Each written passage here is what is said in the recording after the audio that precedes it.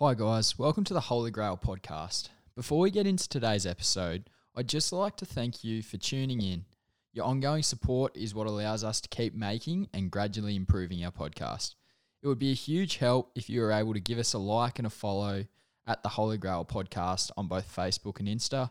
Click subscribe and maybe even leave a review on Spotify and Apple Music, and share an episode with a mate who you think might enjoy having a listen as well.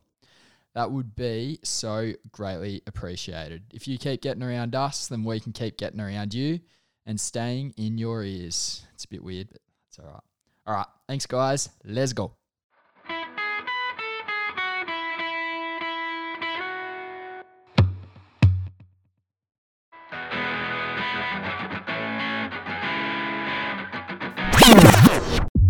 The Holy Grail Podcast.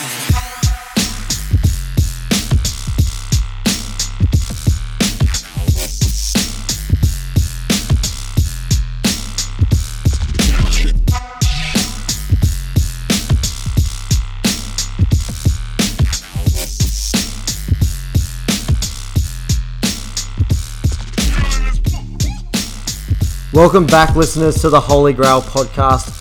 My name is Bailey Parker, and I'm joined by that other guy, Tom Dorr. We're in your ears once again. Weird to say that, but I'm so glad that you're listening to my extremely calming voice. This week is going to be another belter if you're a fan of AFL. We're going to go absolutely nuts breaking down what is set to be one of the greatest battles we've seen in a grand final for a fair while. The NRL have somehow made it impossible for us to watch the pink and purple grand final by putting these two beasts head-to-head Saturday night, whilst the other two teams fight to lose a grand final. Australian cricket is getting stranger by the minute, with most players electing to gain momentum in their careers via social media rather than what they are paid to do. The Wallabies are good, the Philly Eagles are shit, and I'm excited to get into it. How are you, mate? Oh, I'm not too bad, Parks.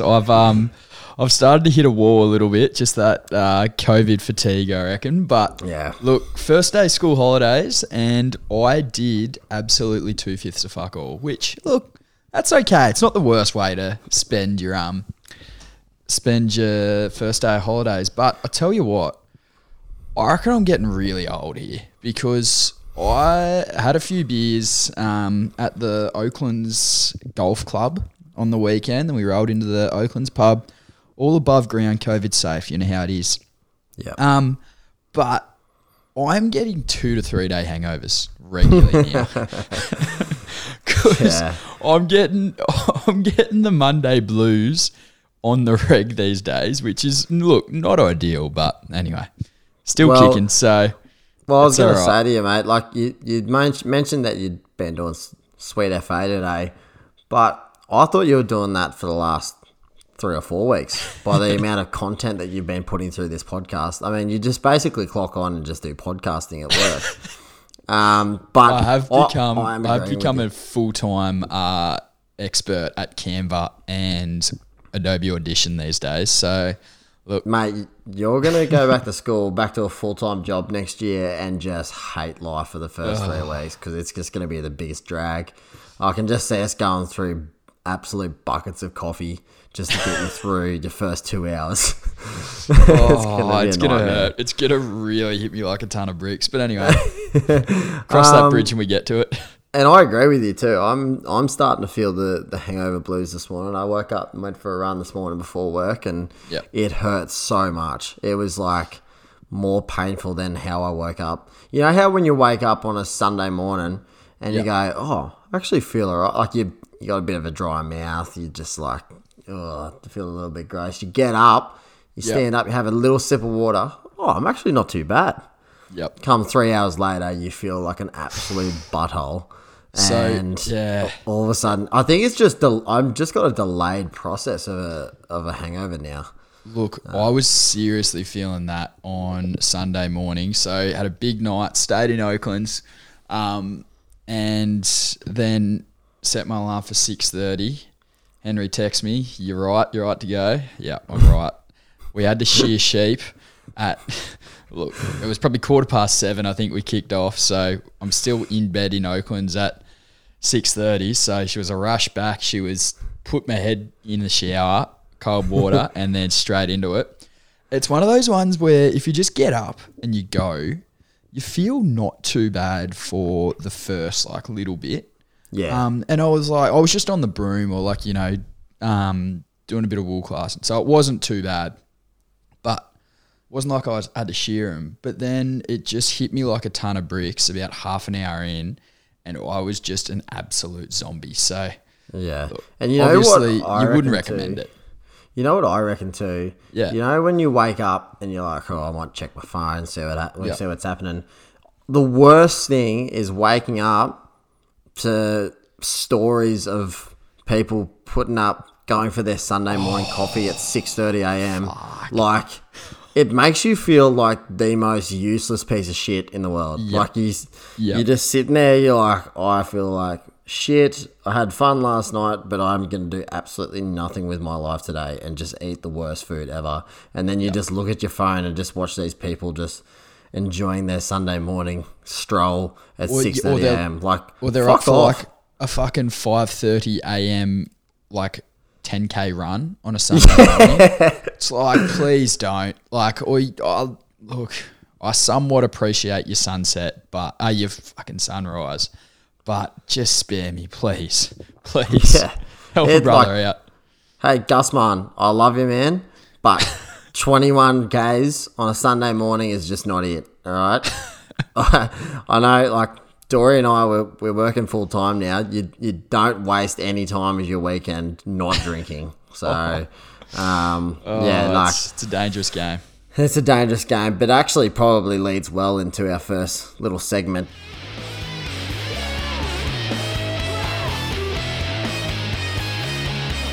Don't come Monday. So this week I wasn't anywhere on this Monday in spirit, but I was at least there in body. These people not allowed in body even at all. No, not at all. And I'm going to start it off. This one's a little bit of a somber one, but don't come Monday, Jack McRae. Last night at the Brownlow, great Brownlow count, by the way. Good, congratulations, Ollie Wines. That was a ripping count to watch. I tell you what, that is one of the most entertaining ones to watch. Especially when you look at all of those who are just watching it at home. Put the suit on the top, shorts on the bottom. Isaac Heaney was in his jocks. He's just so confident. Jocks and socks, and then a blazer and a bow tie on top.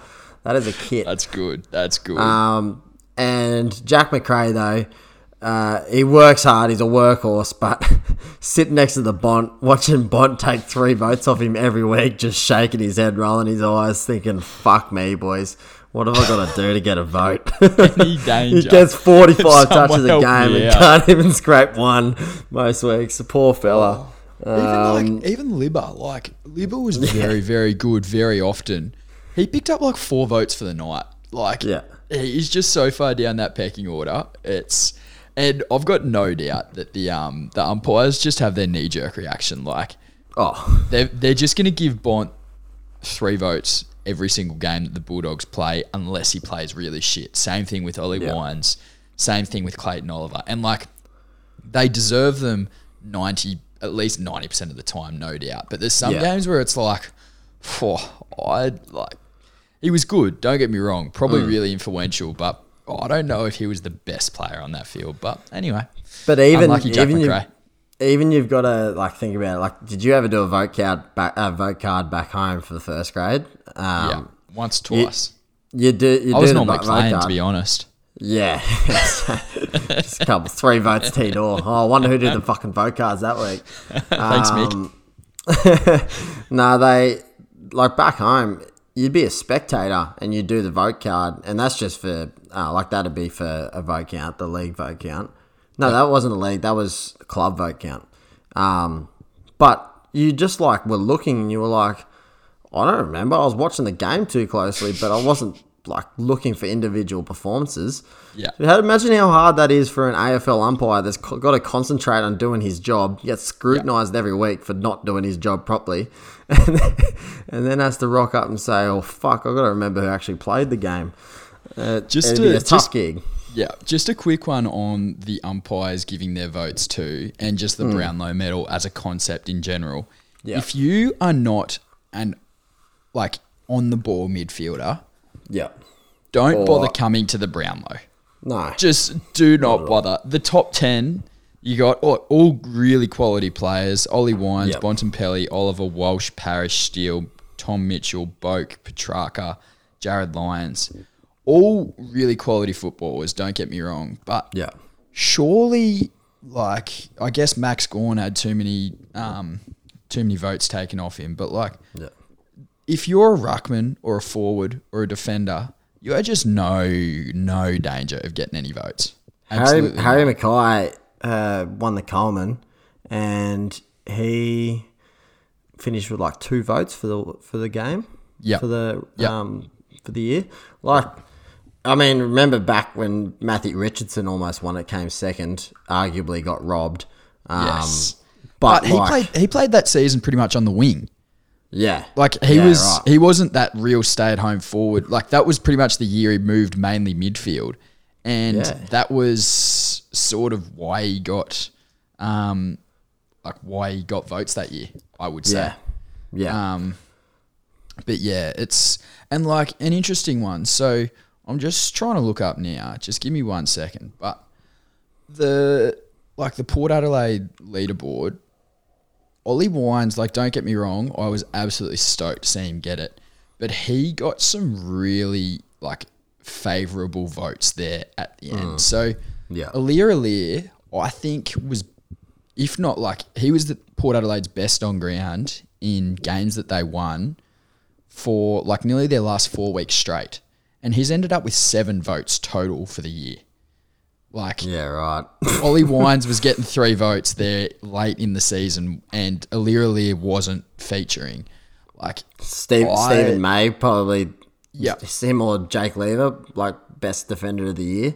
You would think so. Stephen May didn't poll. Nah, Jake Lever got 5. Got 1. We got 5, I think. Yeah, I've just got it here. But look, essentially, I'm just going through the top 3s.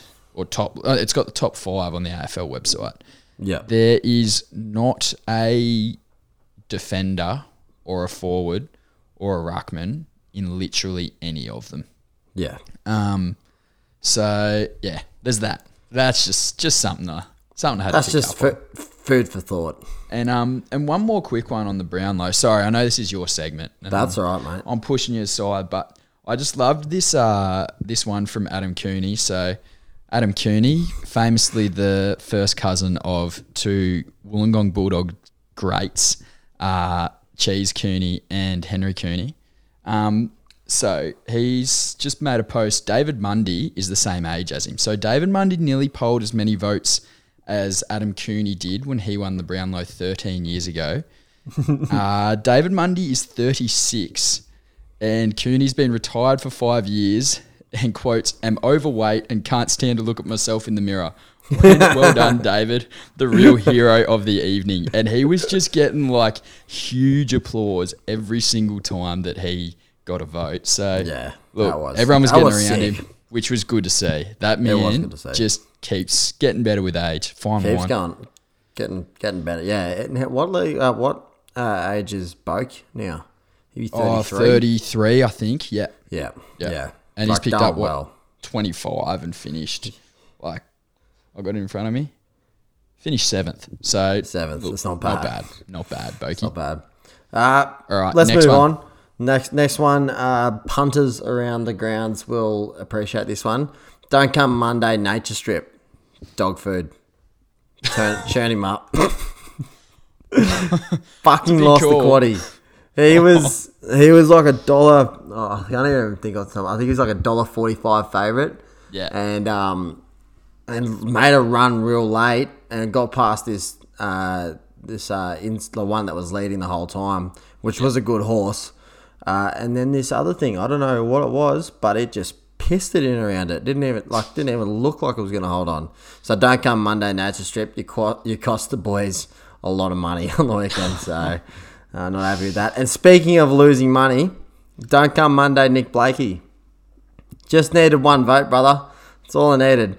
You were paying $5 and I would have been able to bet next week in the Punters Club. So don't come Monday, Nick. That's disappointing. All right. Fair shout. I did actually think that was an okay bet, Nick Blakey to get at least I thought one it was vote a for the steal at Brownlow. $5. I thought like he played. There was probably like 5 games at the end of the year that we won.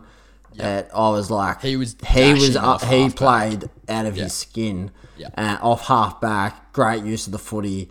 Had numerous score involvements, and didn't even get a look in. I think that we had like maybe 4 vote getters. Yeah, It was right. Callum Mills, Luke Parker, Isaac Heaney, Tom Hickey, and Josh Kennedy. I think got him. Yeah. Right, Hey, just a quick one. I wonder how much Tom Hickey was paying to get a vote. Because I sat down to watch it and I was like, Tom Hickey, 1 vote. Nice. Tom Hickey, 1 vote. Nice. Tom Hickey, 2 votes. Bang. He's on 4 votes. He's on the little leaderboard. It's like Ollie Wines, Marcus Bontempelli, Clayton Oliver, Tom Hickey after 3 rounds. And I'm like, man, that is content. That is the best stuff. He's just, he's good. It's a great story. But like prior to this year, over his 10 seasons with different clubs, he'd gotten 1 Brownlow vote in his life. Yeah. And then this year he had 4, which is like massive. He's just come out of nowhere. And we picked him up for a fucking can of Coke and a hot pie. Oh. It's a great pickup by the Swans. And he's just developed and he's just in a good mental state. I think he's just enjoying his life and loving playing footy. And it's great to see. Seems like he's just killing it, eh? So I wonder what he was paying to poll a vote. Oh, I'd hate to know. If he was like $5, I'd be like, imagine you went, he'll poll in all of the first 3 games, rounds 1, 2, and 3. Far out. You would have been getting some cash back, baby. But let's be honest. Nick Blakey or Tom Hickey, who are you picking? Like the poll a vote in the Brownlow. I would have thought Nick Blakey's a bit of a shoo-in compared to Tom Hickey. Like, I understand Tom Hickey's had a great year, but the man's the big dopey ruckman. It's not something that gets votes. I mean, who was another ruckman that the Essendon young fella? Draper. Yeah, Draper. Yeah. He got 3 votes first round, but then I think he got 3 votes, and in that game he had 10 touches, and like 3 clearances, and maybe kicked a goal. Like, wasn't the worst game ever. But Tommy Mitchell in that same game, the Hawks won, and he's had 40. No 3 votes for you, Tommy. Unlucky brother.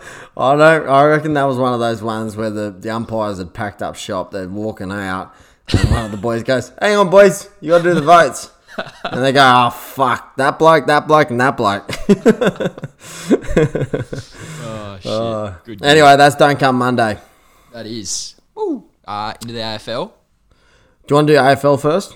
Yeah, I reckon we'll just keep rolling. Ready? Yeah, just right, wait let's one go. sec. Yeah. Ooh. Yeah. What is this? This is just a Great Northern. You see, we've got some things in the pipeline, not to be disclosed just yet, but might have a couple of partnerships coming up in the next episode or 2. So just sticking to a very, very standard Great Northern, so as not to get anyone off on the wrong foot. Yeah. No, you don't want to disappoint the parties that we're possibly partnering with. Still prospective, but look, we'll see how we go. I've just gone your stock standard orange juice to get me through. Seems though you went for 2 runs and a gym session today. You're just finishing off well. Yeah. It's I'm feeling absolutely horrendous. I just had some nachos and it's tearing my bowels apart, but that's okay.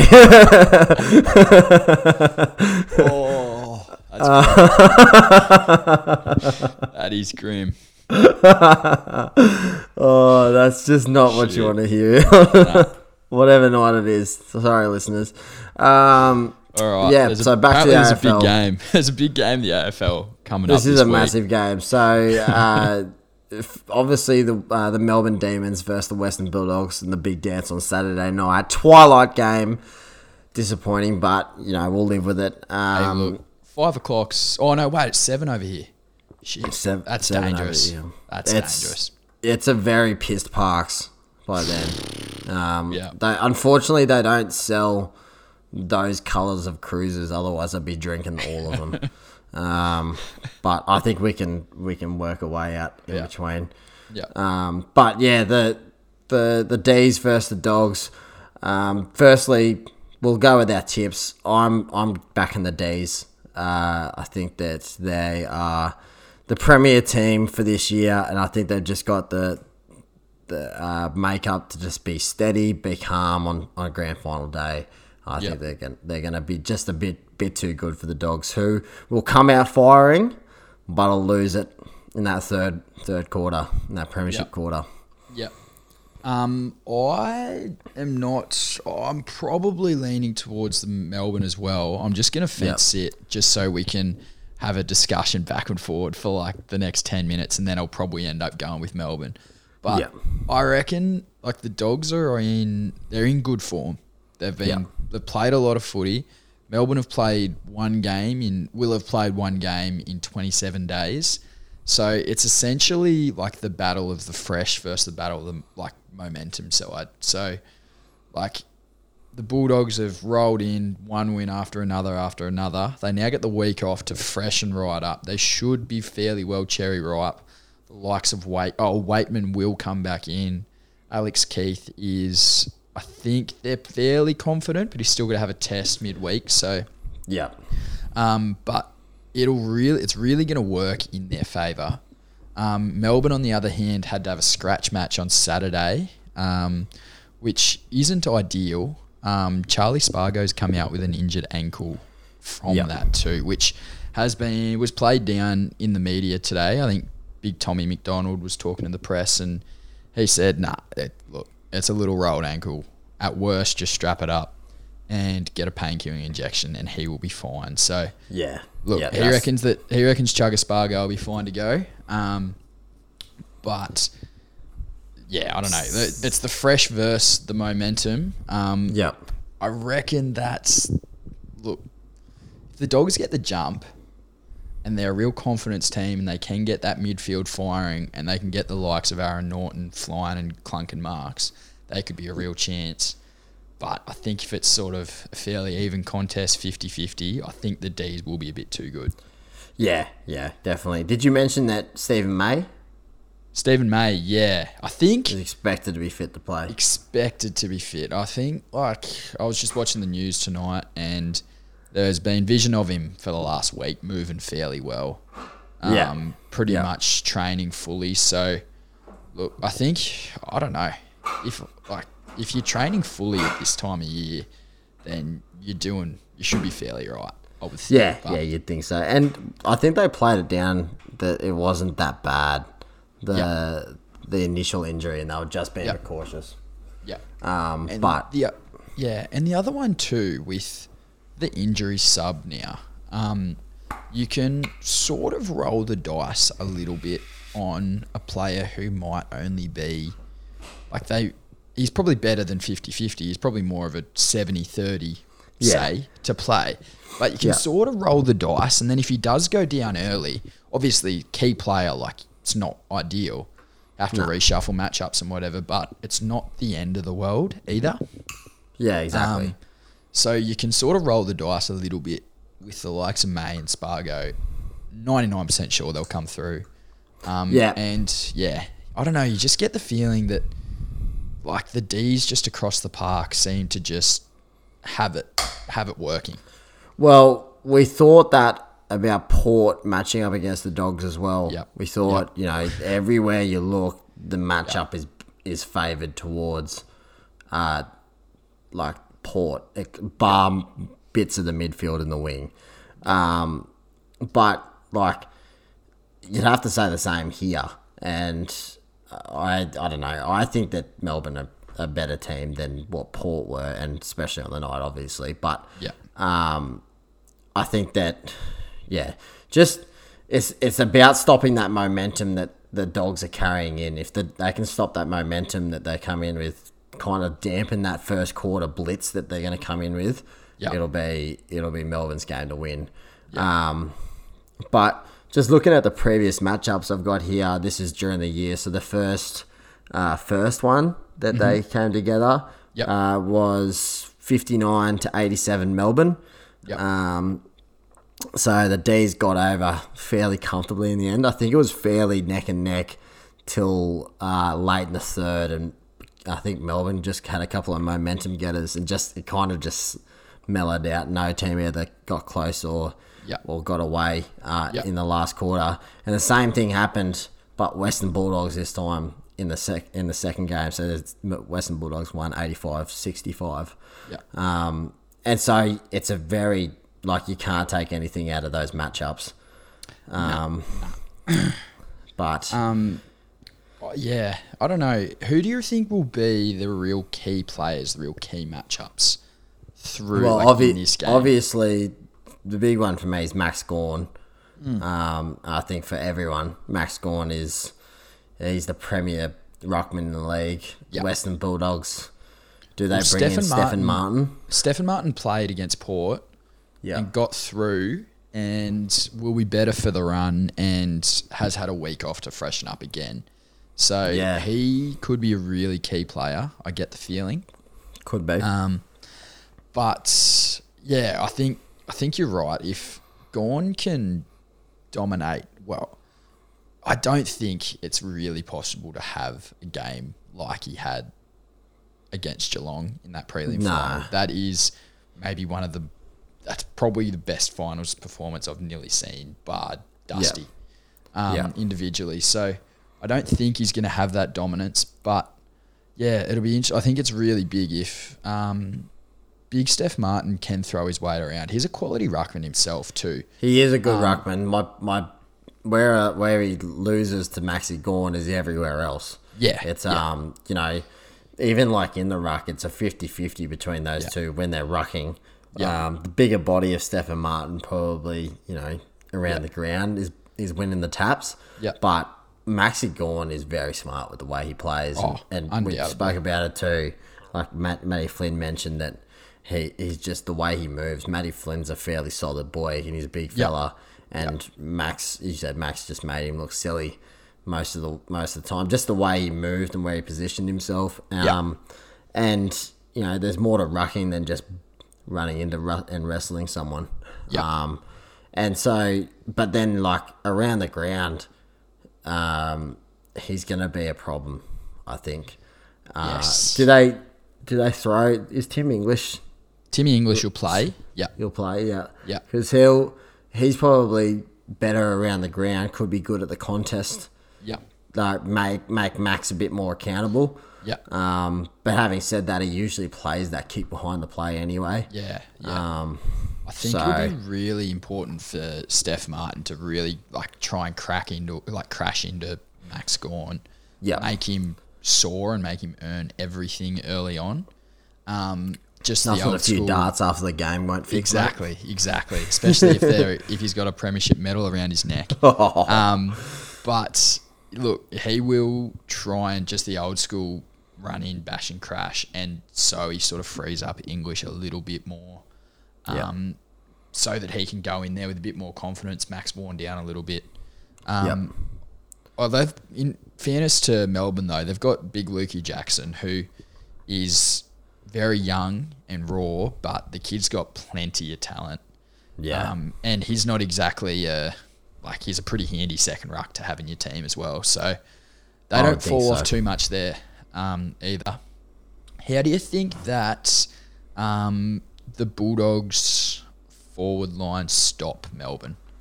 The Melbourne defence. How do they sort of... I know that's a weird way to sort of put it, but we've been talking about it the last few weeks. How do they match up and prevent the likes of May and Lever and Petty from just dominating in the air, and then those rebounders of Hibbert and Christian Salem?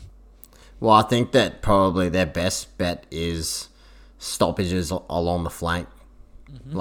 Don't allow one-on-ones, big kicks into the forward 50 under pressure. Just kick it around, chip it around, even if it creates a contest right on your flanks. That way, it's a short kick into a 15-metre lead, a 10 kind of thing. Because, you know, Cody Waitman's going to beat his man to the ball most times. And so, ideally, you're probably running Bont up there as well, up forward, creating that little bit of, you know, doubt in like someone like a Lever's mind that, okay, I can't run off because that's Bont, you know what I mean? Yeah. So I think that they'll utilise that midfield small forward. I actually do like that shout because they've got a number of blokes. Like we've seen Bailey Smith do it. He's been unbelievable this final series. Obviously kicked 4 against Port. Adam Treloar as well hasn't quite hit the scoreboard, but has been getting in. Like has only kicked 1 or 2 goals a game, but has been getting in those really dangerous positions, getting good looks. Like they've got some different sort of cattle they can throw down there. Yeah. To give Melbourne some different looks and different headaches to sort of work out. Yeah. So yeah, I do agree with you. Blokes like Bontempelli and Smith pushing forward and Treloar going forward will be really important because obviously, like Port Adelaide were awful last week. So I think you can like the Bulldogs were able to kick a decent score last week against Port, but Port were absolutely awful. Didn't show up. All credit to the Bulldogs; they were good, but you can't imagine that Melbourne will dish up anything like what Port dished up. And there was those short little leads, like, you know, that rebound off the half-forward flank, like a turnover on that half-forward flank, and it's just a low of the eyes kick in hard. Yeah, that got those opportunities for the Bulldogs. Yeah. So and I think for the Dogs, like we're sort of saying, it's going to be really important for their midfielders, like we've just mentioned, to hit the scoreboard because I think that they're going to struggle. Like one area where they might struggle is just to actually kick enough goals, like to kick a big enough score to win the game. Like obviously Josh Bruce going down late in the season, he was such a focal point to that attack. Yeah. And blokes like Aaron Norton and Mitch Hannon, English a little bit, but he's still not a huge, like he's a decent target, but he's not a big goal kicker. No. So it is super important for, like, I think they're going to need Bont to kick 2, Treloar to kick 2, and Bailey Smith to kick 2 or 3 for them to kick a big enough score to be able to worry Melbourne. It's the the idea that, like, against a team like Melbourne who are, like, they create a lot of their scoring out of their midfield off centre bounces, off clearances. Yep. And then if it's come from their defence, it's all about slowing the play down and just owning the ball, like just having possession of the ball. And so, like you said, they've got to score to be able to beat Melbourne because if they can put pressure on the scoreboard, they're fucking right in it. You know, like what they did to Port Adelaide. Absolutely. They kicked 2 or 3 goals early and it just happens. That was it. Every single opportunity. Like they got the first 5 centre clearances and they pretty much kicked a goal, every single one of them. And then, you know, another 5 minutes of play goes and they've managed to put another 2 goals on. So all of a sudden they've got a 7-goal head start. Yeah. There's, like, Melbourne to be wary that they are the Bulldogs are capable of starting seriously hot. And it'd be interesting to see how these two, obviously gun midfields, like the 2 best midfields in the comp, no doubt. It'll be interesting to see how they match up. Like, do the likes of, like, you know, last week when we looked at Geelong matching up on Melbourne, it was Selwood and Guthrie were going to the likes of Petrarca and Oliver. Like, Geelong was sort of going defensive and following them around from pretty early on. Yeah. The Bulldogs don't necessarily have to do that. They can go genuinely head-to-head and just see who wins. So it'd be really interesting to see if they sort of, like, if either team goes a bit more defensive through the midfield or if they're happy to just, like, go head-to-head and back each other to win it. That's what I'm excited for, though, is the backing, like, just going hard. I think that's going to be, like, that's what I mean about this battle when I was speaking about it in the intro. It's literally, we've got the 2 best midfields in the comp, probably, that are just going to go head to head and just go at each other. You've got Oliver and Petrarca, who are probably the best pairing in the league. And then you've got, Bont and then the likes of Bailey Smith and just all these aggressive players. I don't think any of them are particularly good defensively. The only one that I'd say is a good defensive player is Clayton Oliver. Yeah, I'd say Libba as well. I'd say Libba's good. Yeah. I think that you'll find he'll play a lot of the game in the midfield too. Yeah. Like a fair whack of it, just to provide a little bit of that defensive pressure. Yeah. And then McRae as well. McRae's a good tackler on the outside. Absolutely. Yeah. But having said that, you've got Bailey Smith, Petrarca, Bont, who are all just aggressive go ahead. And I think that if either team tries to go defensive, it's going to bite them in the arse. Yeah. So it should make for a bloody good game if we manage 100%. To not be too blind by the first bounce and we can actually watch and enjoy it. Yeah, exactly right. It's going to be a long bloody morning, I'll tell you that much. Isn't it ever? Couple other stories out of it. Do you reckon that's enough analysis? I think I'm going to go Melbourne. I think Melbourne would be a bit too good across the park. I'm going to agree with you, but I tell you what, if Doggies get a good start, bandwagon alert. Oh, absolutely. I feel for a friend from home, Mary Sandrill. She's in the leadership group of the Western Bulldogs women's VFL side. Yep. So I think, she's right up there, been playing for them for, I don't know, maybe 4 years, but has grown up a passionate Melbourne supporter through the darkest of Melbourne days. So be an interesting one for her. And what's that?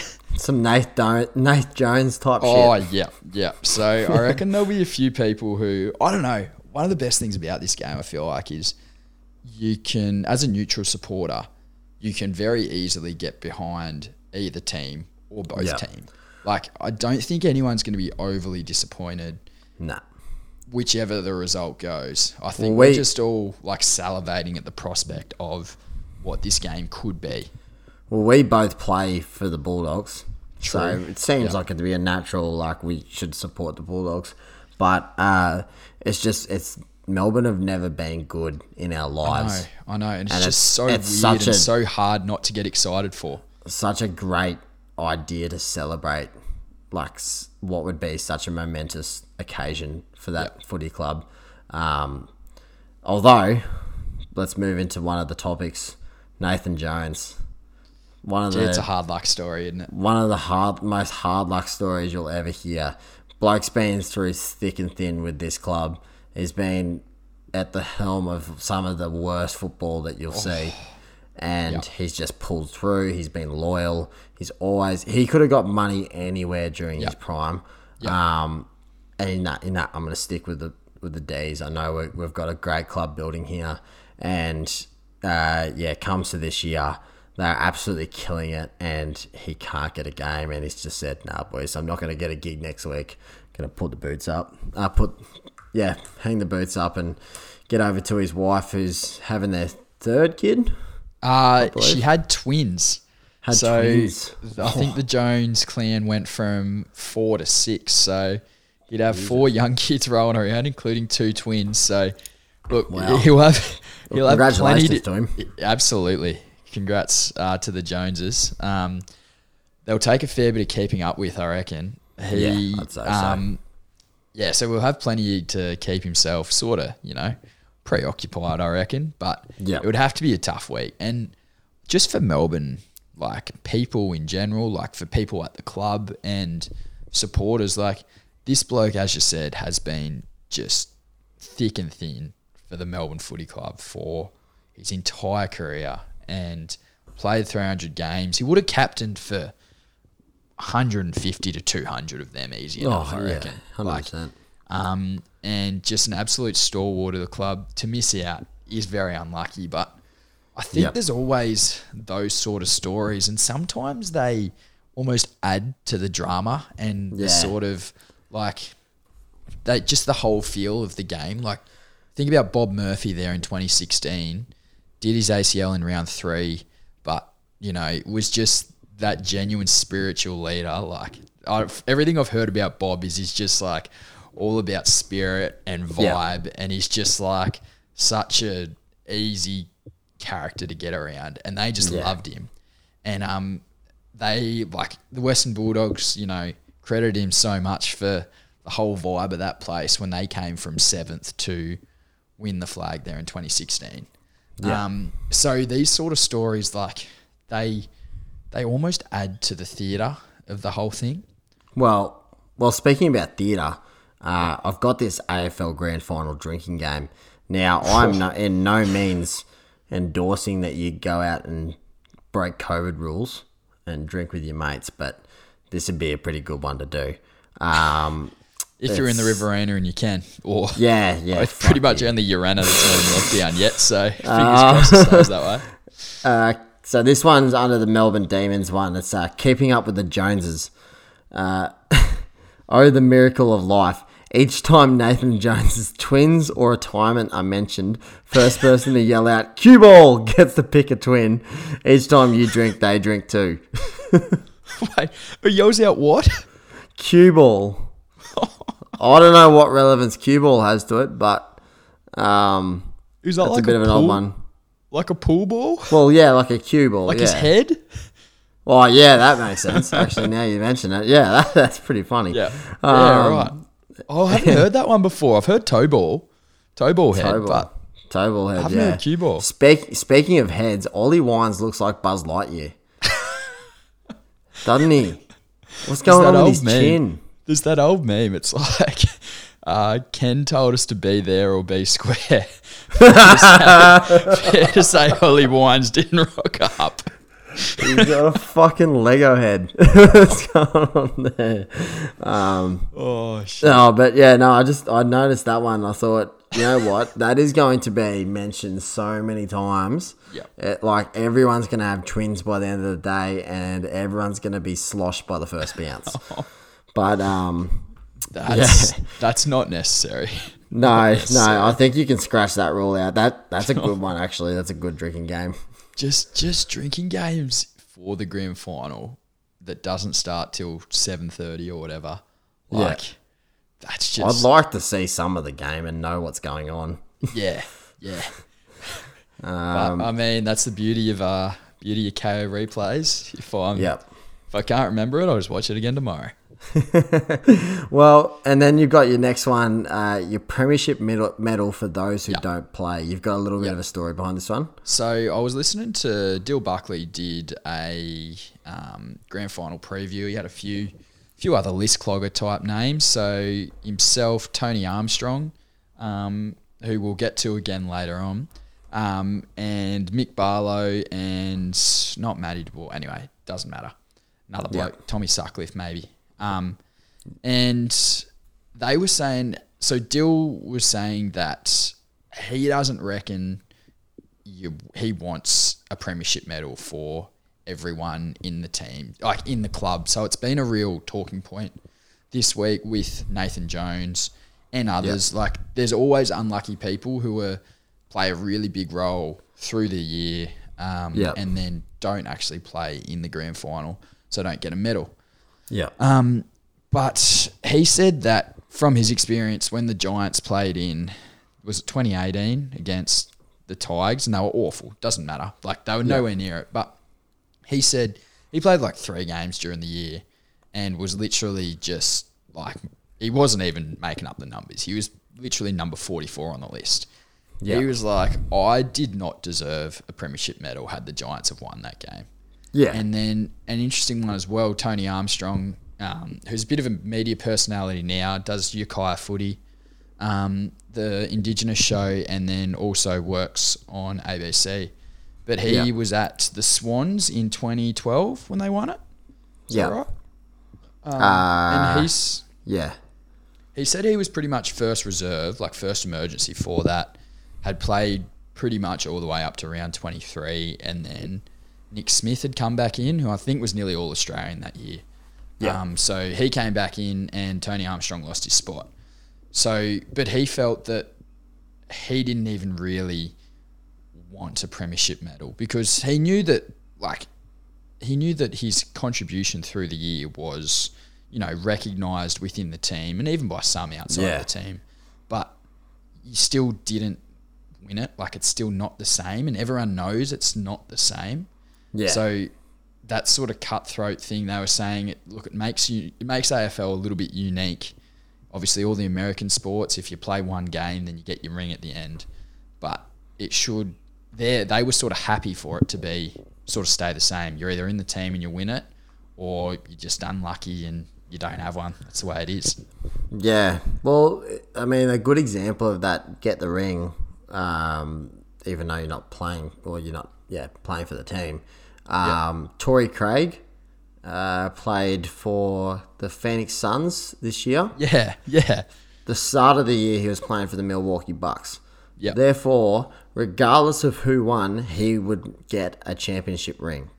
Yep. Now, call me stupid, but if you were playing for the Phoenix Suns, but you got a ring for losing, that doesn't seem very right to me. I don't feel like that would, Like, what would he do? Like, does it count? I know, like, winning a ring or winning a chip in, like, basketball especially is so highly regarded. And if you don't win one, then you're like, there's always that asterisk next to your career, no matter how good you were.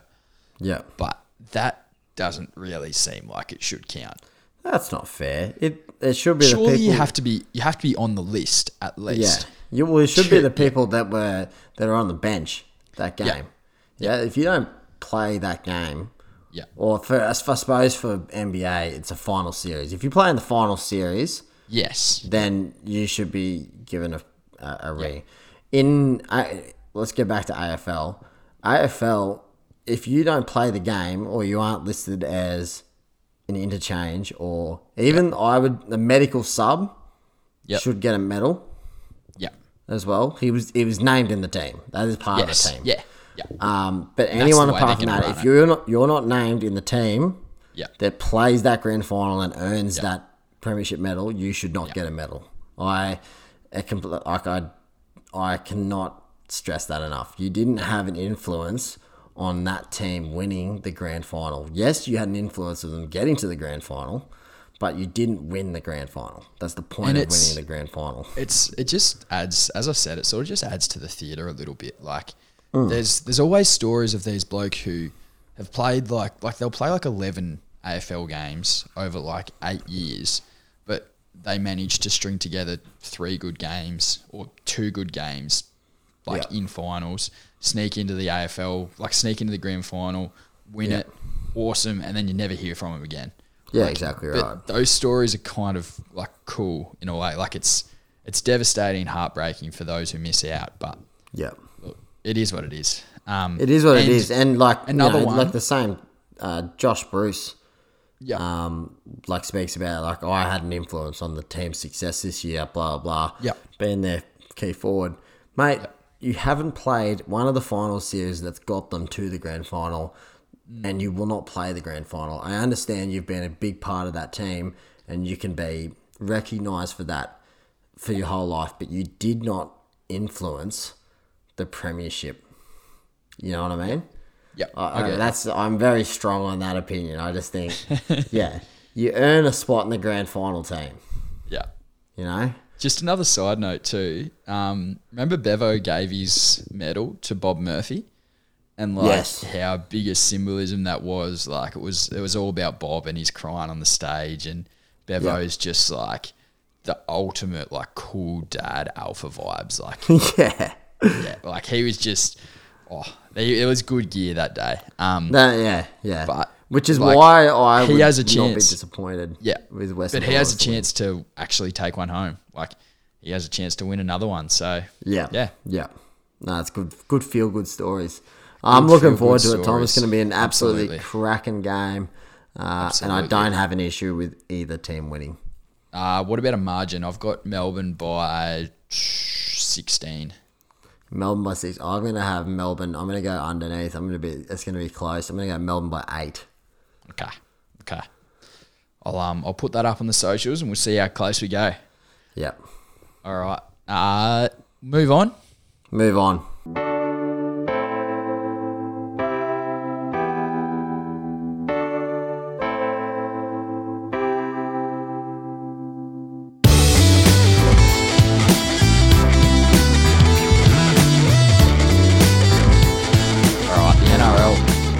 So apparently Turbo turns up. He decides to get off the bus and Manly turn on. They were really, really good against an undermanned and a gutsy Roosters, but 42-6 is that's an AFL type scoreline. Yeah. From the previous week, they were very, very good. Yeah. Did you catch this one? I did watch this one. This one was a flogging, to be kind. As Pricey would say, it was the Eastern Suburbs third grade side that Manly beat, and Kel was all up and about getting into him, but it was a pretty funny sight. He'd been spruiking about Roosters 13 plus all week, and Manly 30 plus in the end. But you know, like I said, Turbo turns up, Manly turn on. Turbo, first try scorer? He was first try scorer. Yep. First try scorer. From that, it was just like, he was just a wrecking ball. Like, anytime he touched the ball, he was breaking lines and stuff. Last week against, Melbourne. Was it Rabbits? No, Melbourne. Yep. Against Melbourne, just didn't break lines. They held him down, and Manly just never seemed to turn on at all. And Turbo breaks a couple of lines. There's just a bit of momentum, and he just creates opportunities for others.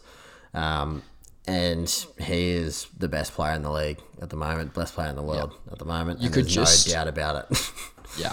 You could just tell, like, in those first couple of minutes, like, he scored in the 5th minute, so he's been, like, got his hands on it really early, but he made sure that he was in there early, took a couple of those really hard, like, prop-like hit-ups that he does, where he just gets, his top speed is just so fast. Yeah. And he's got such incredible, like, his acceleration, he can reach that top speed off about 5 steps. Yeah. And he's just flying and just so hard to tackle. Yeah, and he's just, I think just like, his sheer size for the pace he runs at, and his upper body strength and core strength is ridiculous. Just like, and so, unable being to tackle. Being so tall as well, there's so much of him to tackle.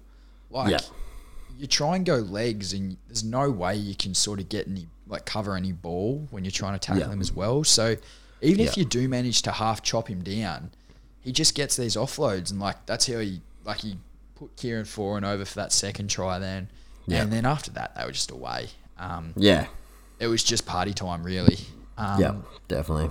And, so they were just too good for a Roosters side, which, in fairness to Pricey, it's probably not quite a third-grade side, but they still had a little bit of quality at the top with, you know, the likes of Radley and Tedesco and Wairua Hargraves. But, look, they were absolutely depleted in the rest of their depth was just completely depleted. And they looked like a tired, beat-up team as well. And look, you can't blame them. They did very well to even get to where they were. So, look, tip of the hat to them. But also, as a Rabbits fan, fucking really good to see them go out. Yeah. I was thinking, like, after watching the game, you do agree that, like, they looked buggered. They looked tired. But if it came down to it, Roosters won, I'd be worried if I was Rabbits. It's just like, the Rabbits, that's their nemesis, the Roosters. So it would just be that one team that I'd be worried to face. But having said that, they did look very tired, and they didn't look like they were going to win at any point. Having said that, I am, like, looking through, just on that. Ruben Garrick, I was watching him on the night. He is one of the best goal kickers I've ever seen. He just, like, no effort. It's routine. It doesn't change. And it's just straight as an arrow every single time. He's an unbelievable kicker. Best goal kick you've ever seen is a big call. Big call, but I haven't watched much league, and he's fucking so good to watch. I could be wrong. I've got a feeling that he's been their goal kicker for a few years now.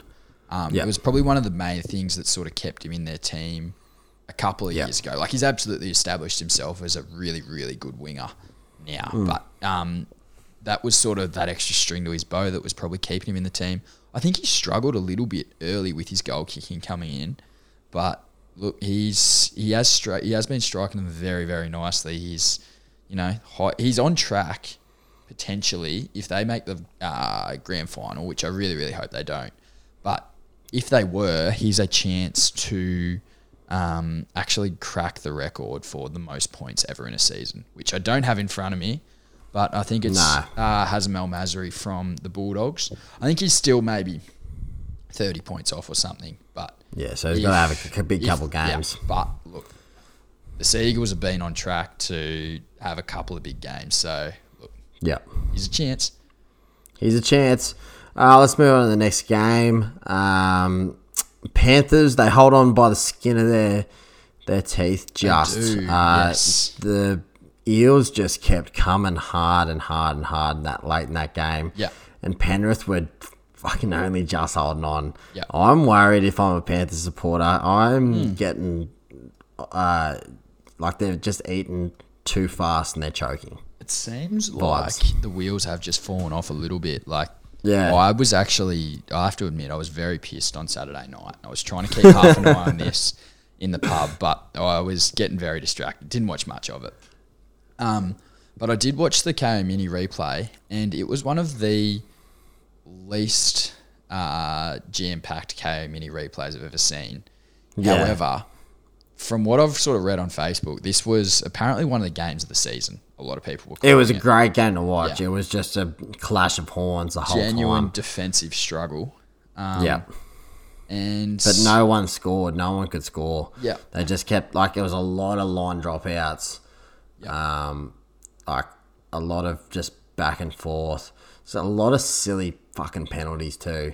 I did hear that. And the 6 again rule, like, I'm only just getting my head around it, but the ruck infringements, they just seem to happen so fucking often, and it makes it almost impossible to fucking just, like, lay a tackle, get back, and because I don't completely understand how it's a ruck infringement, but I know, like, why it happens, and it just seems to happen way too fucking often. Like, it's just, which is great because what it ends up meaning is that you've got these high-scoring, entertaining games that fans love to see. But what happens during the season is that these teams are now that they're okay, they're meh. They come up against a Penrith or a Storm and they get fucking pumped by 40 points because they just give away ruck infringements every 20 seconds and they end up having to defend 20 tackles in a row. It's rugby union, but a million times faster. No, it does. And I think since they've introduced that, there's a lot of, like, sort of soft, like, there'd be soft penalties. They wouldn't be called penalties just for, line in the tackle that little bit too long.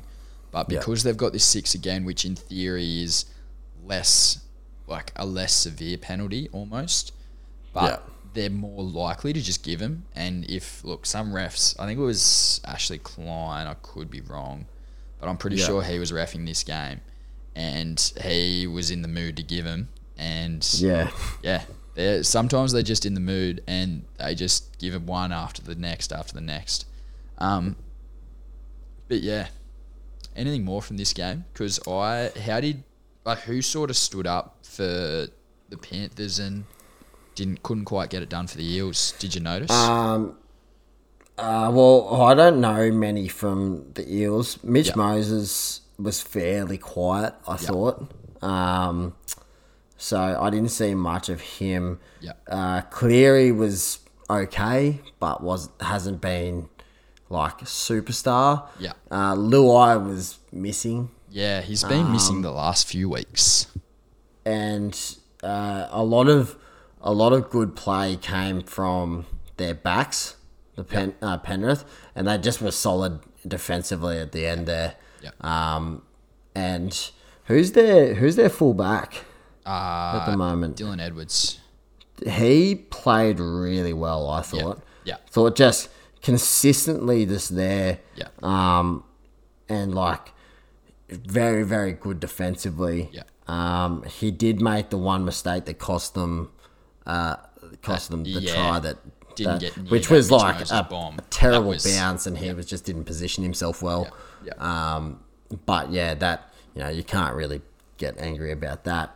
But apart from that, I don't think anyone played out of their socks at all. Kirk Capel was the one that scored the try.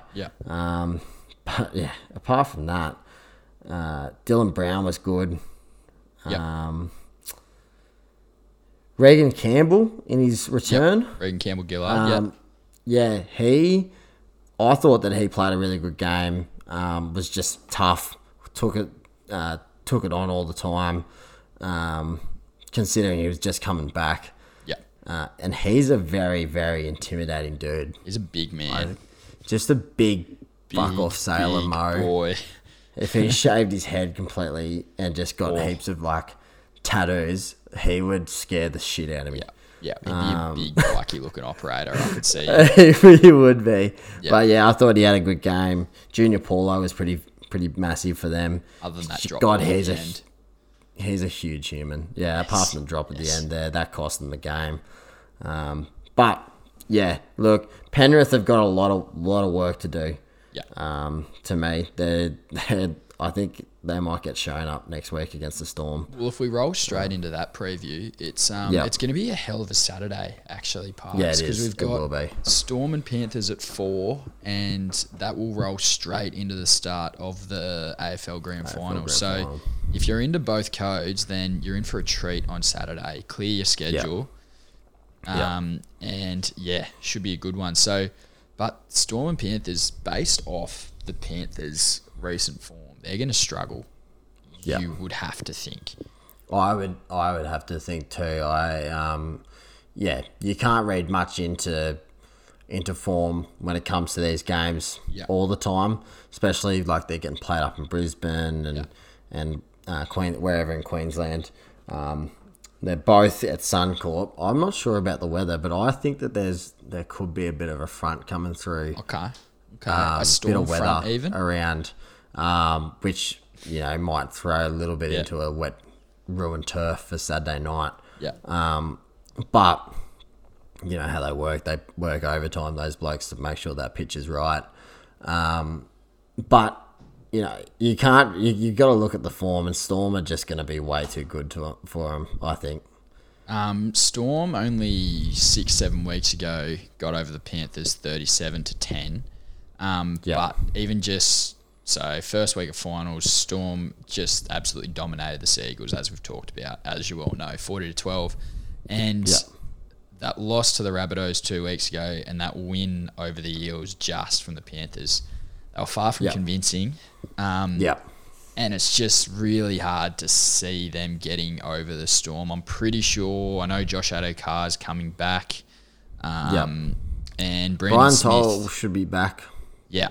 Well, that's probably like for like. But Brandon Smith is cleared to play as well. He got that cheekbone. Don't know if it was fractured, but got that big knock on the cheekbone.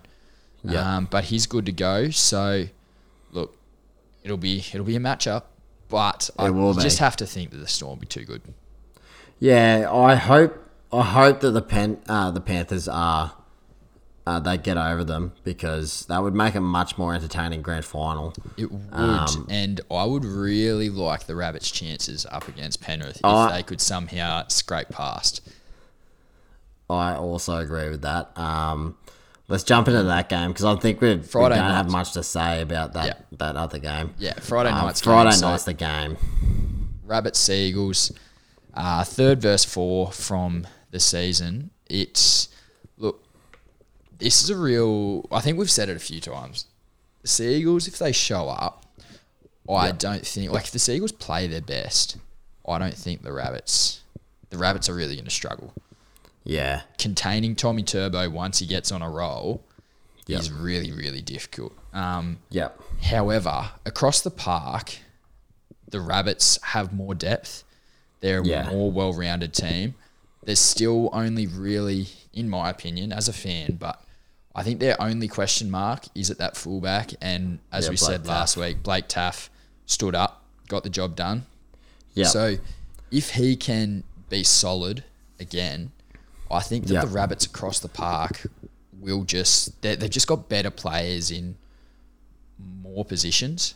Yeah. And if they can manage to sort of just limit Turbo, essentially, and if you limit Turbo, then DCE struggles to get into the game, and then the rest of their forwards, like their forwards are okay, but outside of Marty Tapau, they're not superstars. No. And look, Garrick and Saab have been incredible all year, but a winger's only as good as they can't play a good game if they're getting beaten through the middle. So yeah, exactly. I'm hoping it's literally. I think if Tommy Turbo, we've said it all year. I think if Turbo rocks up, Rabbits are gonna probably struggle to beat the Seagulls if he plays his best game. If they can limit him to 75% output, which is still pretty damn good. That's still better than most players in the competition. But if they can limit him just that much, I think they'll get the win. Well, probably the second best fullback in the league did a fairly good job trying to contain Turbo last week. Yeah.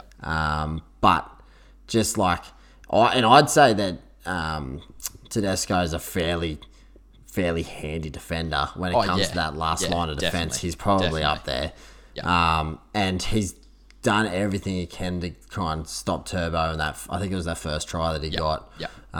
But just couldn't hold him up. Blake Taft's not even going to do half the job that Teddy did on that. If it comes down to one-on-one like that, Turbo's scoring. Yeah. But it's just up to their forwards to just make sure that doesn't happen. Like they've got to stop him early. Yeah. And try and come out to him so he has to offload. Which is always dangerous too. I'm going Rabbits and Storm in these two games. I'm going to go with Rabbits and Storm as well. Yeah. All right.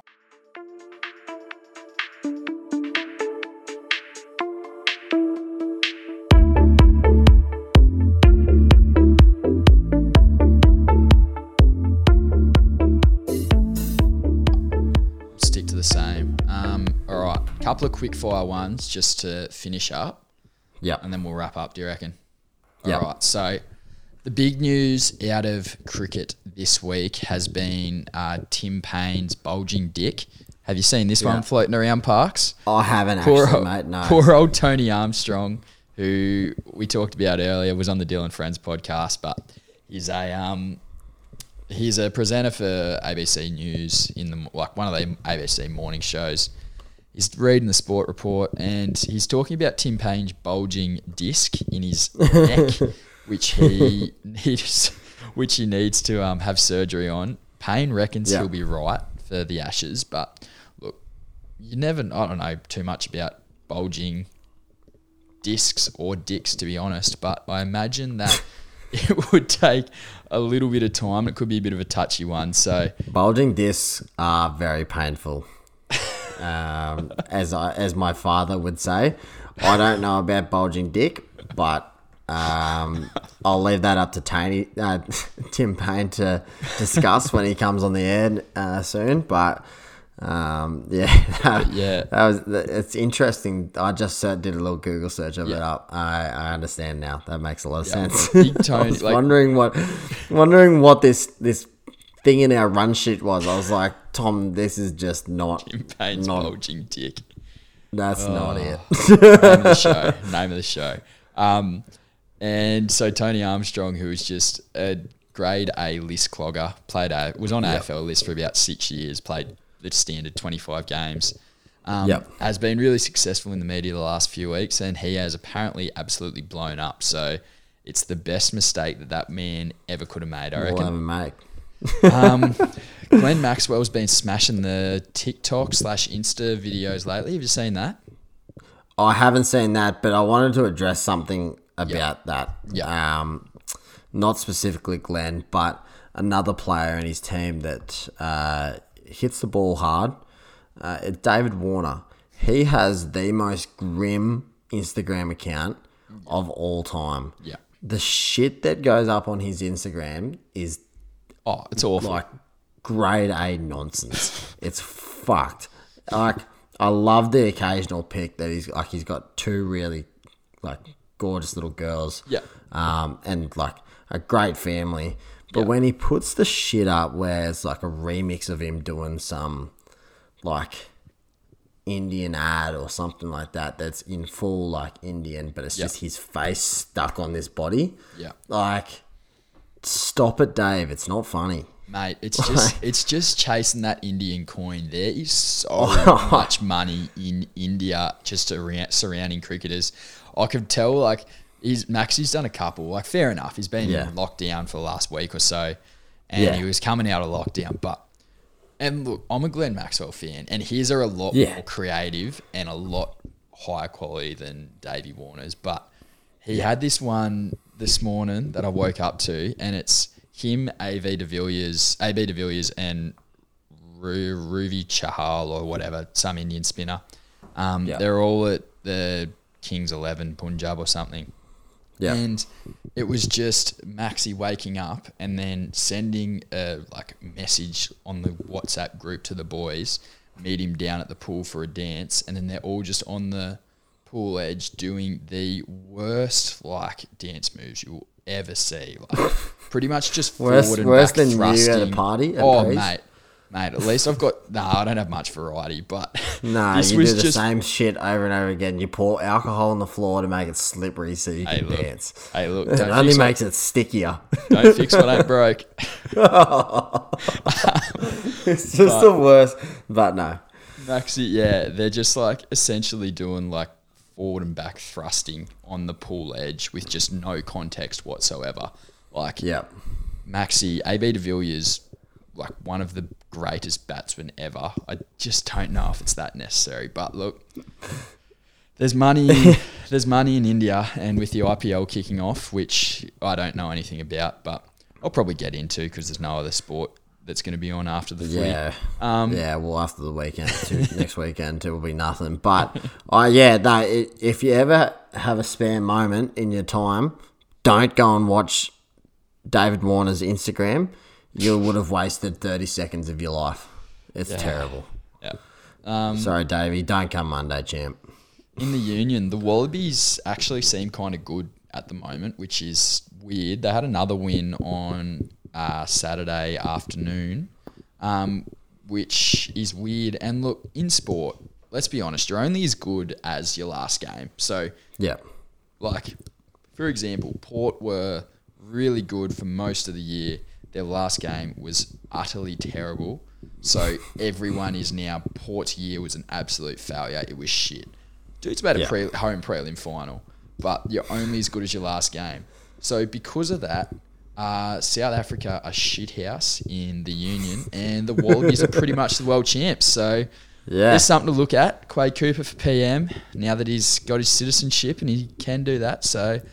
good gear. That was actually really good to watch the other night too. I really enjoyed watching the little snippets of it. Once again, have no idea what's going on, but it's like an American watching confusing. AFL. It's just shit happening everywhere. But to be honest, it was a really entertaining game, and we the last probably 10, 15 minutes, we just turned it on and just went ham. And it was so good to watch. Boys getting it done. Yeah. And then in the NFL. Yeah, you take this one, brother. So the Philly Eagles, our boys, they went down to the San Fran 49ers. I did not watch the game. I might actually watch the KO Mini after this. I might just sit down and watch the KO Mini. I just YouTubed it, and there was a nice little 13-minute replay, which I was like, I don't mind that. So I sat down and watched that. Yeah. They actually, again, I don't really understand NFL much at all, but... Yeah, I'll have to get into it watching it, because I actually do get NFL. Yep. I really enjoy watching it. But they were up and about early, the boys, but they just couldn't hit the scoreboard. Did our boys get a gig? Yeah. Jordan Mailata was... Jordan? Is that right? Yeah, Jordan. Yeah, he was there, and I didn't see Aaron Sipos, but he is a kicker, so I don't really think they make the highlight reel all that often. Not the 13-minute one that you're watching anyway, champ. Yeah. But, look, they were there. They were kicking around, so look, they didn't quite get it done. But they play like 16 games or some shit, don't they? So we can follow that over summer. That'll be good. Yeah, it'd be good to watch, and it's quite sporadic. That it's actually one of the weirdest fixtures, I reckon. The NFL fixture. It's just kind of like because they have so many teams and so many different little conferences and shit like that.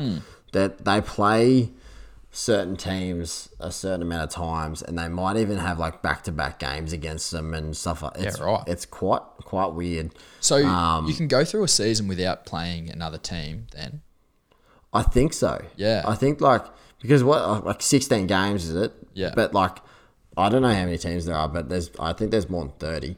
Yeah. But yeah, it's quite ridiculous. Well, what I can see right now, there's definitely over 30. Yeah. Some expert 32, analysis right here. There's 32 teams, which is a lot. Only 16 so rounds. you've only played half the teams. So I wonder if it's a Western and Eastern Conference. Maybe it's that. Probably. I don't know. Man. We'll look into it. We'll get around it. We'll know more next time. And we'll keep everyone updated on the Philly Eagles. Yeah. Have you got anything else, Tom? I don't, mate. I reckon I don't either. It's a good spot to wrap up. Good timing. Yeah, definitely. Everyone Thank you very much, listeners. This will be the last time you hear from us before the grand final. Yeah. By that time, I'm hoping that I will be able to speak, but I might not be able to by the time it starts. But if you don't hear from us, enjoy your Saturday. Enjoy the weekend of sport, which is set to be a cracker. Yeah. And give us a like, give us a subscribe, give us a review on our socials, on Apple Podcasts, Spotify. What's the other one? Is it on Google? Google, I think. I've never heard of anyone using Google Podcasts, but I didn't want to discriminate against anyone just in case. So I know Tim Daines has kicked up a stink about no Apple Podcasts. Like, download Spotify, dude. It's free. But thank you for letting us be in your ears. All right. Always a pleasure, never at your parks. Right, see you, mate.